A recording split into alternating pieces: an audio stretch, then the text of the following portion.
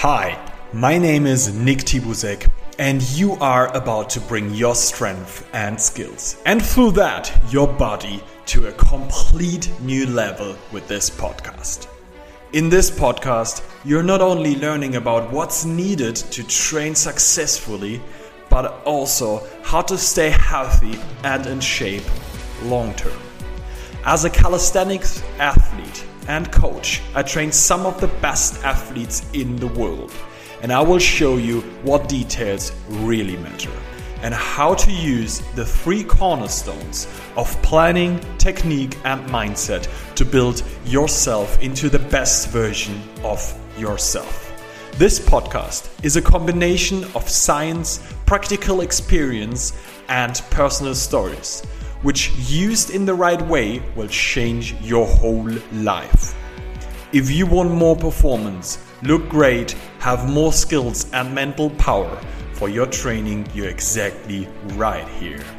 Because here you will learn how to make that happen. Welcome to the Strength and Skills podcast. Let's walk the walk. Hello and welcome to this lovely new episode of the Strength and Skills podcast with this amazing topic of how to maximize recovery. And this one is an extremely important one, as if we maximize our recovery, we will definitely be able to hit strength levels faster, and of course we can train more, train heavier loads, train heavier exercises, harder exercises, and all that stuff. So in the end, this will lead to better results and it will lead us there faster. So recovery is something we definitely need to maximize as much as possible, as this will also have a big transfer effect into the normal life that we usually have when we do something like this, all this sport stuff, as we're probably not training all day. So this is also the very important part. We need to consider into that what is going on in the rest of our life. So one very important fact in the beginning is when we look into recovery, we have to think of certain facts that are coming with that. So we want to recover the muscle and we want to recover the central nervous system. The muscle is usually hit by us in training. That's depending on whatever you did in training. It can be heavy squats, it can be curls, it can be pull-ups, dips, handstand. Some exercises are more taxing, some exercises are less taxing. Some are just taxing the muscle, and sometimes it's more taxing for the central nervous system. So in this case, we have to consider into that whenever the spine is involved into a movement, then the central nervous system will be taxed more. So you might think, okay, I'm gonna have my spine involved into my handstand work. And yes, it is, but it's probably not that much. So recovering from handstand work might not be so taxing as recovering from something where you did load up the spine. So to stay in a very similar line here, maybe an OHP, which is very, very close to that, but it's not completely the same. But I think you know that. But we had to stabilize a weight overhead. And the very important part here is the OHP will probably be more taxing on the whole body than a handstand or even a pike push-up or a handstand push-up. Why is that? Because we have to stabilize something external while also stabilizing the body as itself. And that is taxing the spine so much more, as when you do a handstand push-up or something like that, that's something where when you fail, you miss the rep or you may fall over or something.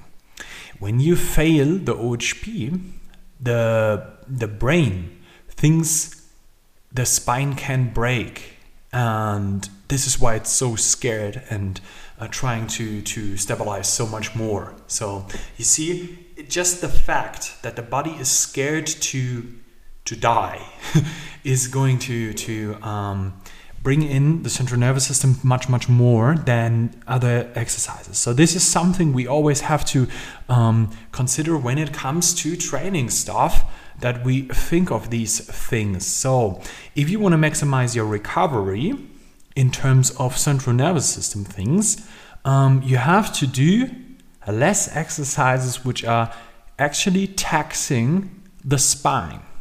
On the other hand, we of course have to do so because we want the spine to be as strong as possible and all the muscles involved into stabilizing the spine as strong as possible, because that leads us to a much more stronger body, and of course leads us to a much more healthier body. But we have to keep both things in a very balanced way. So we have to think of maximizing recovery also in terms of how we choose exercises. And that's a very important one to keep in mind. As an example, I have had loads of clients who may have not a gym that is completely packed with machines and stuff like that. So when you train people like that, and they also train legs, you always have to consider when they do their stuff and all they have is dumbbells and barbells for loading up exercise like that. Every time they train legs, probably the core and the spine stabilization stuff is involved into that. So that's something we have to think of when we think of how does the person recover here. And when we have that in mind, you see, the very important part starts right in the beginning in planning how we do the recovery. When we do the whole program. So when we plan the program. So for me as a coach, I always have to consider that as well. So is that person actually going to have a very tough time? Then we have to drop down maybe intensity and volume on that. And that's something we always have to consider that stuff. So once we have the program on a level that is actually doable for the individual person, because that is something that is always very individual. We have to also keep in mind, we have to push this from cycle to cycle so that the person is developing a new level of being able to recover from that. But on the other hand, we have to think of there are other certain factors that come into that when it comes to recovery, because recovery is a very coming from how much stress do I have in my life. Training is a stressor. It can be a good and it can be a bad stressor. We need stressors to stay in line, to get into something where we actually grow from. So we need stress to progress. When we have too much stress in our normal life, like you have to do a lot of work, there is something in your family that's also stressing you a lot. You have loads of other social events which are also stressing. So then comes in the training, and you also train very hard and much. And a lot, and then it can sum up to too much stress, and then it turns into bad stress. And that's something you always have to keep in mind when you do something with a person. So and also with yourself. So the very important part here is to understand when it comes to recovery, to not only have all this muscles, central nervous system stuff in there, but we also need to understand we have to balance the overall stress as well. So when we plan training, we always have to keep in mind, okay, how much stress is also coming into that life of that single person. So, and how much is that person actually able to take. Another extremely important one here. So when we have that in there, we know, okay, that's the amount of stress the person can recover from, and this is something you will see that from a try and error. That's nothing you can measure by anything else than seeing how much stress can that person actually take. So usually when I have a client, I have to get to know that person a little bit over time. So after maybe like half a year, I have something like a kind of a clue of, okay, this is the amount that person can actually take, and this is too much.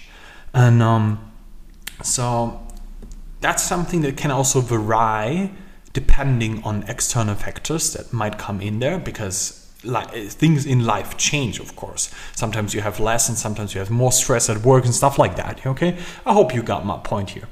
Once we have that, we always have to try to push to be the person that can take the most stress. That's something we have to get there. And for that, to actually be able to push that, we also have to think of not only the thing here, okay, I need to stress. We also need times where we can recover from that to increase overall recovery and overall being able to get to the point where you can take as much stress as possible.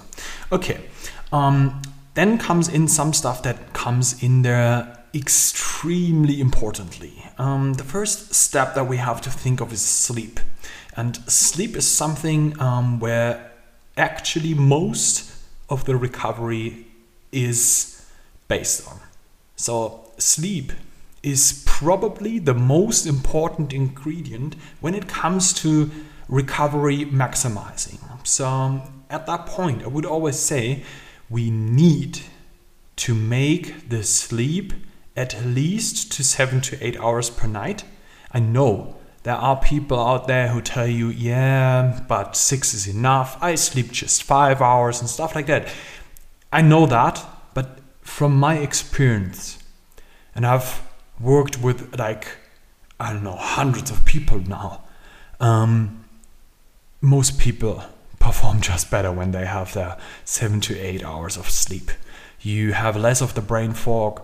You just train with better performance. Rest of the life is much better. You're not so moody and all that stuff. So what I have with a client of mine, she's always like, Nick, with the sleep, that always lacks. But when I sleep, the world is so much more colorful. And I'm always like, yeah, that's it. You're so right with that. So make your world colorful by sleeping enough. And then comes the next thing in there. Please try to improve quality of sleep as much as possible. For our clients, we do have we teach them how to sleep better. That's a complete big topic that would take so much more time. But the takeaway you need here, we need not only the time, so in quantity, we also need a very, very good quality of sleep. The best we can have. Of course, there will always be sometimes more and sometimes less. When there's a client who may have a child right now which is just born, a little baby, and then you probably lack of quality sleep and of course also quantity, but that's life. We have to, of course, increase the quality as much as possible then. Okay, the next thing that comes in with that, and that goes hand in hand, of course, is nutrition part. We have to make sure to have enough protein. That's for fact one of the most important ones when it comes to recovery, that we just have in mind, okay, what are muscle cells made of? Pretty much protein. So when we hit the muscles and kind of destroy the muscles a little bit, which comes from training. And of course, we have to give it some more protein to just repair itself. And that's an extremely important one, of course. But there goes hand in hand with that also the fact that we need also fats, and in this case, the quote-unquote good fats to also be able to do all the metabolic things in the body and for that may lead to all these things that can happen in a cell. And for that we also need fats. So never drop down fats too much, as that's a big driver of actually being able to recover from things. So the next stuff that comes in there, which is not super needed when it comes to the nutrition part. You don't die when you don't have it, but an extremely part of it is, of course, carbs. And everybody is so much into, yeah, but we don't need carbs. We do need carbs. We need carbs for performance. These are actually the main drivers to actually have ATP, because that comes mostly in the first time from the carbs that we give into that turns into sugar, and sugar is in the end mostly the stuff that where we can take energy and of course ATP from. So that's an extremely important one, to fill up ATP and being able to actually move. Carbs are the best way. So if we have all of the three ingredients, then we're pretty good to go with very good regeneration. So that's an extremely important one. So when there is one thing that I would usually recommend is eating regularly, so that you always have filled up your body with enough of the nutrients. And another very important part here is not only regularly eating. So do not do any fasting stuff and like that. I know there's some evidence that helps with that, and I know, but from what I experienced with so many people and from the other studies that are out there, you know, science is always, we have this side and we have that side. And for me, I check out the science and then I see, okay, what is actually happening in real life? And most people that I see is when they do diet, and especially when they do fast and do some fasting, it is actually that they don't recover that well compared to those who do not fast.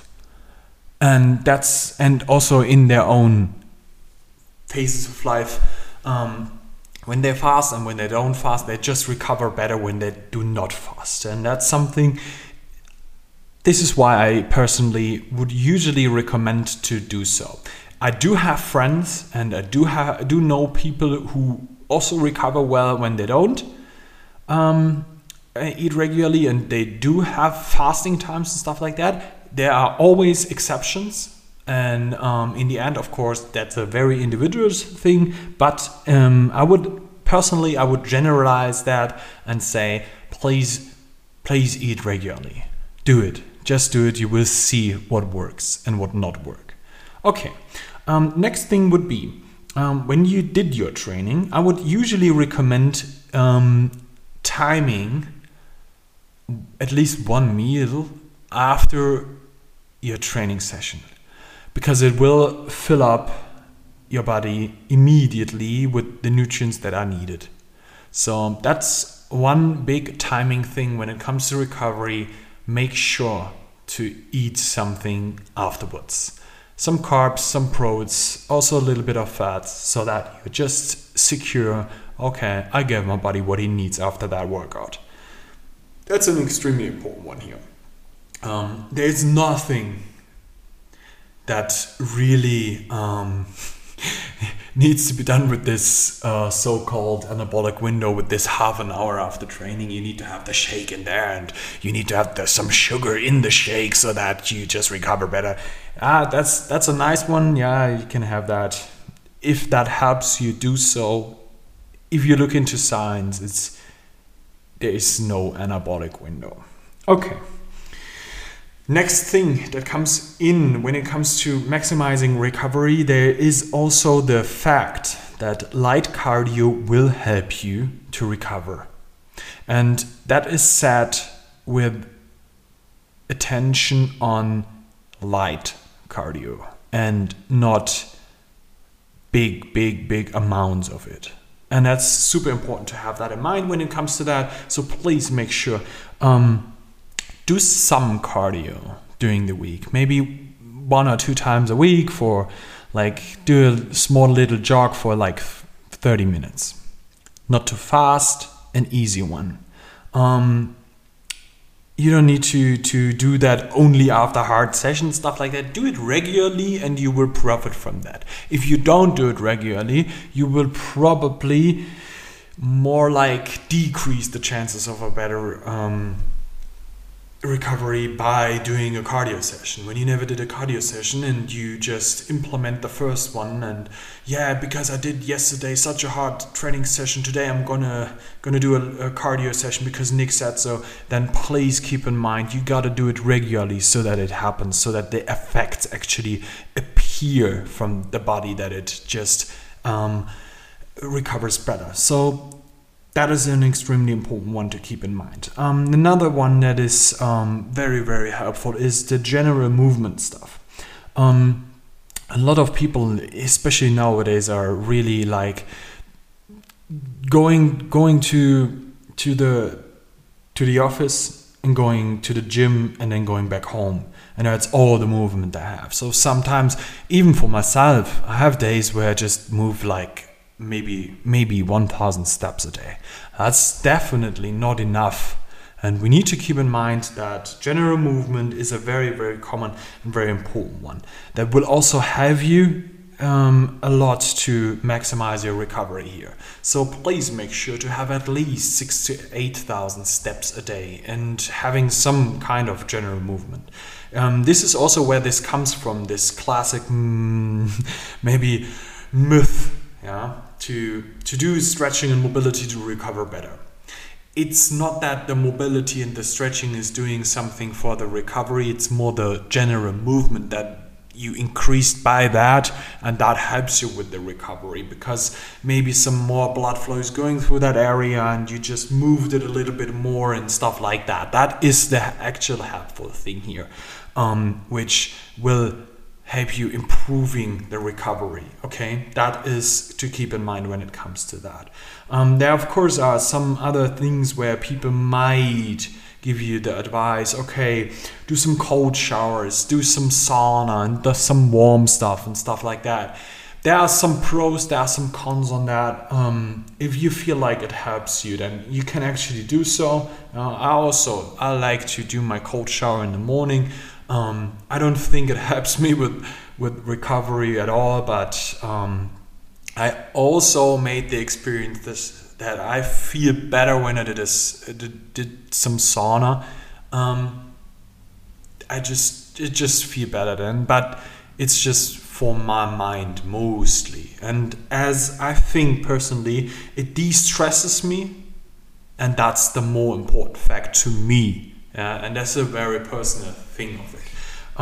So I think the very important part to really bring that up in the end is make sure to have some de-stressing tactics and strategies in your life. It can be meditation, it can be reading a good book, just some walks in the forest with yourself, by yourself, stuff like that can definitely help to de-stress, and with that helping you to recover better. So I think now we really brought in a lot of stuff into this maximizing of recovery, and I hope this one might help you guys to really maximize your recovery. If you like this episode, please share it to those who might profit from this episode. It would be such a good thing. So I'm giving this information out for free, and please make sure to share with those who may need the information. Thank you so much, guys, and catch you in the next episode. One last thing, if you need any help with your training and maybe the planning of maximizing your progress and recovery, of course there's the possibility to work with me.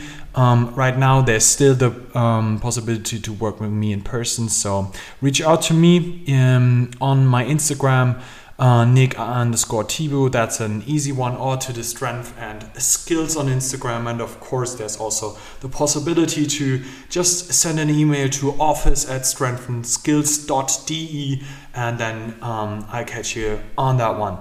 Thank you guys, and have a very good training and recover well. See you and catch you on the next episode.